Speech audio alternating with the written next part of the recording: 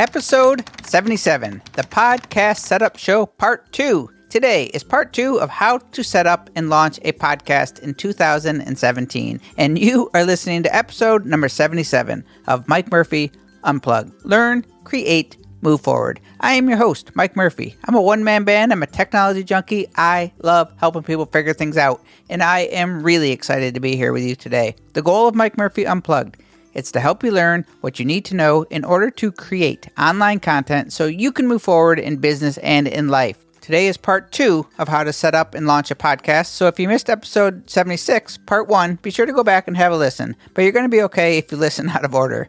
This series is less about every single tiny detail and more of a guide to make the whole process less overwhelming. Part 1 covered the planning and pre-launch stage, naming your show, buying a domain name, picking a topic and format, branding, cover art, gear, equipment, and selecting a digital audio workstation, or DAW, to record and edit your audio. Episode 76 had 10 steps, so today in episode 77, we're going to start on step 11 with ID3 tagging, media hosting, websites and RSS feeds, submitting to iTunes and other directories, and marketing and promoting your podcast. And don't worry if those terms are not familiar. I'm going to break it all down in simple terms. So let's get into episode number 77, how to set up or launch a podcast, part 2. So by now, you are committed to your podcast. You have a few bucks invested in artwork and gear. So once all of your pre-launch and planning pieces are in place and you have your pilot episode recorded and ready to share with the world, how the heck do you launch or go live so you can bask in the glory of seeing your podcast cover art in iTunes? Well, that's what episode 77 today is all about. These steps may sound complicated or confusing perhaps, but they are not so bad. So onward. Step 11, ID3 tags. Okay, ID3 tags, the quick definition is that they are just the digital information that are baked into your MP3 podcast file, the audio file. So once you have recorded, edited, and post-processed your podcast, you export the final mixdown as an MP3 file. You then add ID3 tags, which is simply metadata info that include things like your title, show description, album artwork, author, your website, copyright info, etc. If you want to know exactly what I'm talking about, just open up iTunes, click on any song or podcast in your library, right-click on it, and choose Get Info, or just hit Command-I. And all that digital information that you see are ID3 tags. Now, I use a $15 piece of software called ID3 Tag Editor. The whole process takes me less than 5 minutes, but it is really important. The next 3 steps, media host, website, and RSS feeds, they're all intertwined and work with each other, but I'm going to break them apart. Step number 12, pick a media host. A media host is the place that you store your MP3 podcast files or video files if you are also a video podcast. And yes, they do exist. Now, I use Libsyn as my media host. Other media hosts that you might hear about are Spreaker, SoundCloud, Podbean, and Blueberry. Those are some of the big ones. So, media hosts are kind of a big deal. There are so many possible discussions around this step, but all you really need to worry about for now is that you get a good, reliable media host. Even though it is possible, do not host your own podcast files on your own website. This is a mistake. You need to go with a media host. Just so you get a clearer vision, my workflow is to record and edit my podcast in Adobe Audition.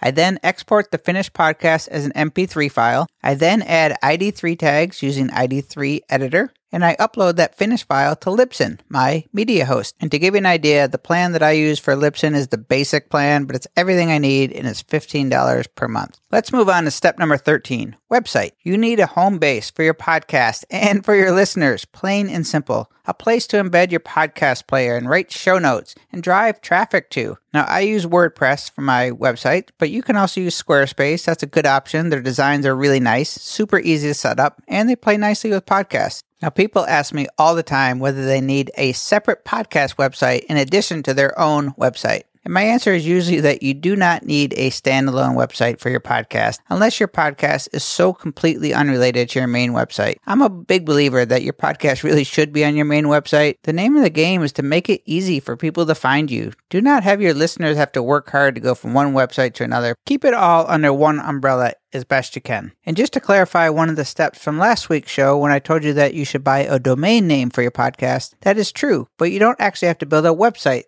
The only reason that you need the domain name is so you can forward it to wherever you build a homepage for your podcast, okay? So, for example, I own MikeMurphyUnplugged.com, but there's no website there. All I do is log into GoDaddy and forward it or redirect that domain name to wherever I want it to, which happens to be my podcast page on my website. It's just one more method to make sure that it's easy to find you. Okay, step number 14, RSS feeds. And I am going to go real surface level here because RSS feeds are complicated, and it's where a lot of new podcasters get tripped up.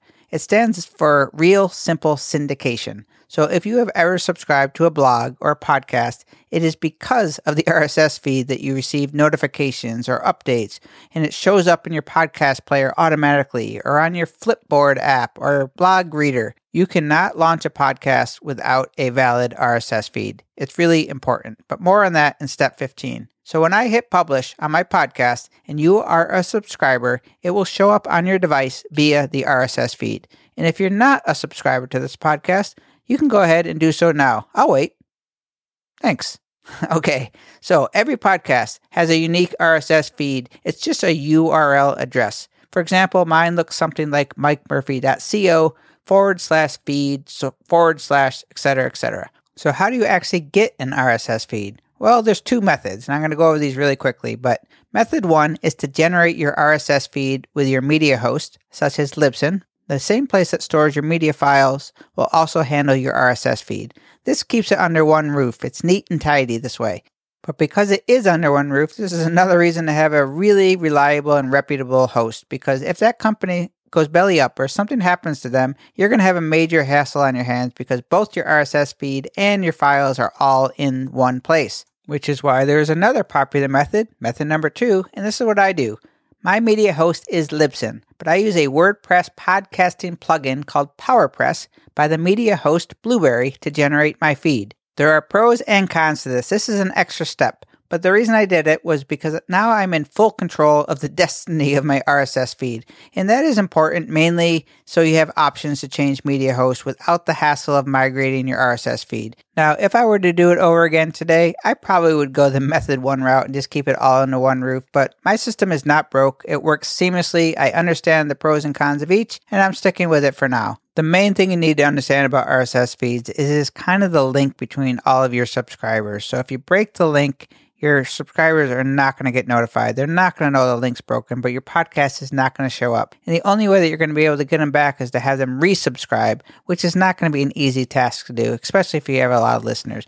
But enough about RSS feeds. It's time for step number 15, launching your podcast in iTunes. That's right, going live. Heck yeah. Are you ready for this? So after you generate your RSS feed, whether it be at your media host, method 1, or through PowerPress plugin, method 2, you're going to copy that URL, the web address of your feed, and you're going to copy it to your clipboard, Command C.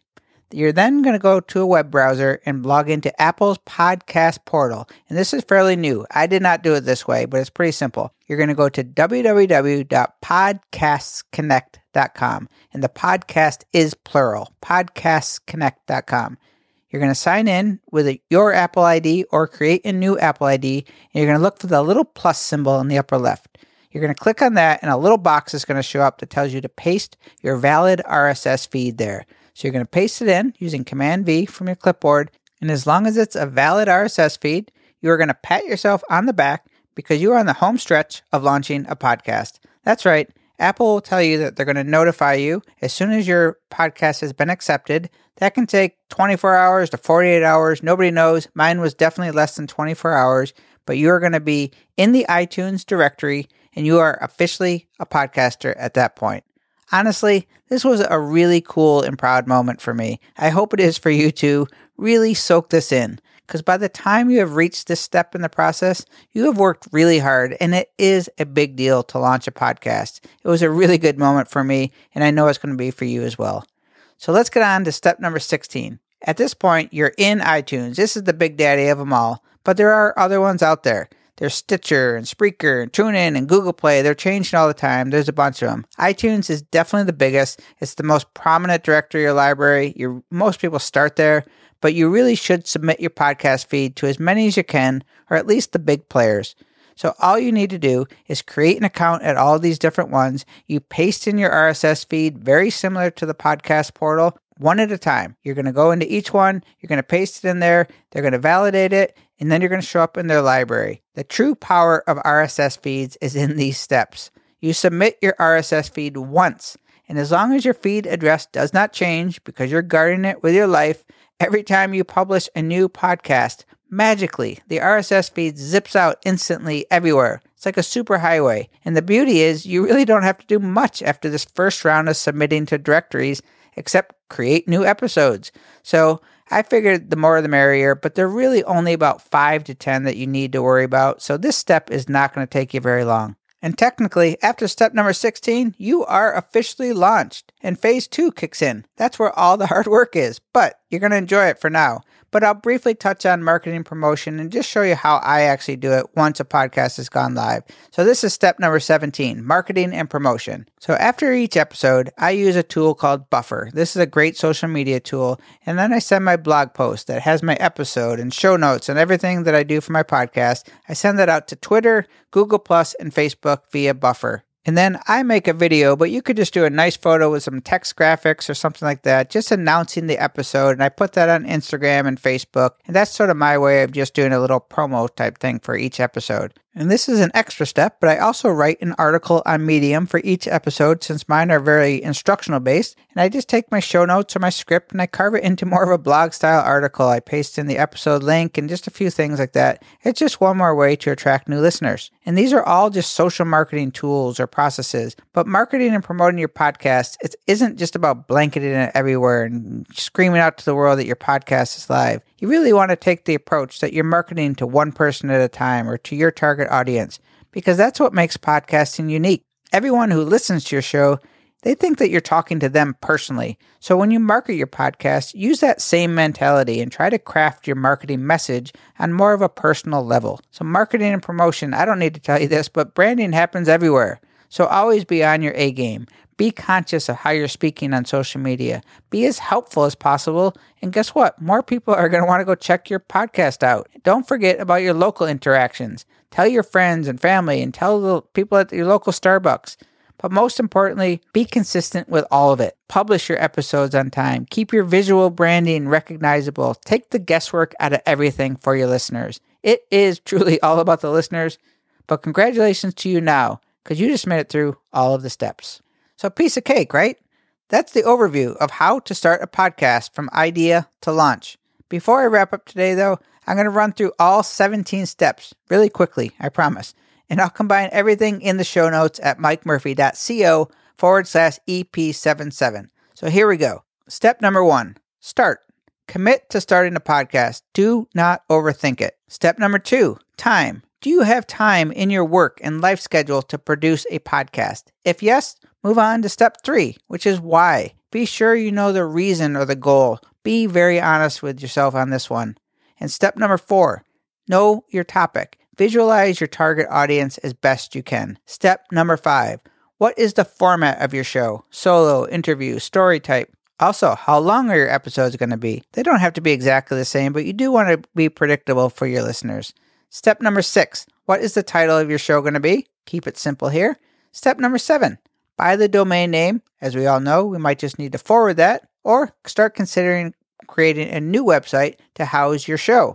Step number 8, artwork and branding. You need cover art and headshots and promo photos and general design around your show. This is very important and something that you might have to invest a few bucks into, as is step number 9, buying gear and equipment. You don't have to break the bank here, but you do want to get the best of what you can afford. And step number 10, decide on a digital audio workstation or a DAW, and that is something like Adobe Audition or GarageBand or Audacity to record and edit your show. And now on for today's recap, episode 77 started with step number 11, adding ID3 tags or metadata to your MP3 file. Step number 12, choose a media host such as Libsyn to store your files. Step number 13, building a website or preparing a homepage for your podcast. Step number 14, generating your very own RSS feed, the central nervous system of your podcast. Step number 15 is launch day, going live through iTunes and Podcasts Connect. Step number 16, submitting to other directories such as Google Play. Step number 17 is marketing and promotion, and a bonus step number 18 that we didn't even talk about. You can start thinking about monetizing your podcast at some point when you're all said and done. You've got this. Not so bad. I know there's a lot of steps to the process, but it's not as bad as you think. The biggest thing is committing to it mentally and staying up with it week after week. And I'm just an email away if you need any help. I appreciate you taking the time out of your day to listen to this podcast. And for that, I thank you. If you have not already done so, head on over to mikemurphy.co/newsletter. Sign up for my mailing list. It would mean a lot to me, and I think you will enjoy the newsletter that comes out every Friday morning. I thank you for joining me today. I really hope you join my one-man band, and together we can learn, create, and move forward. Cheers.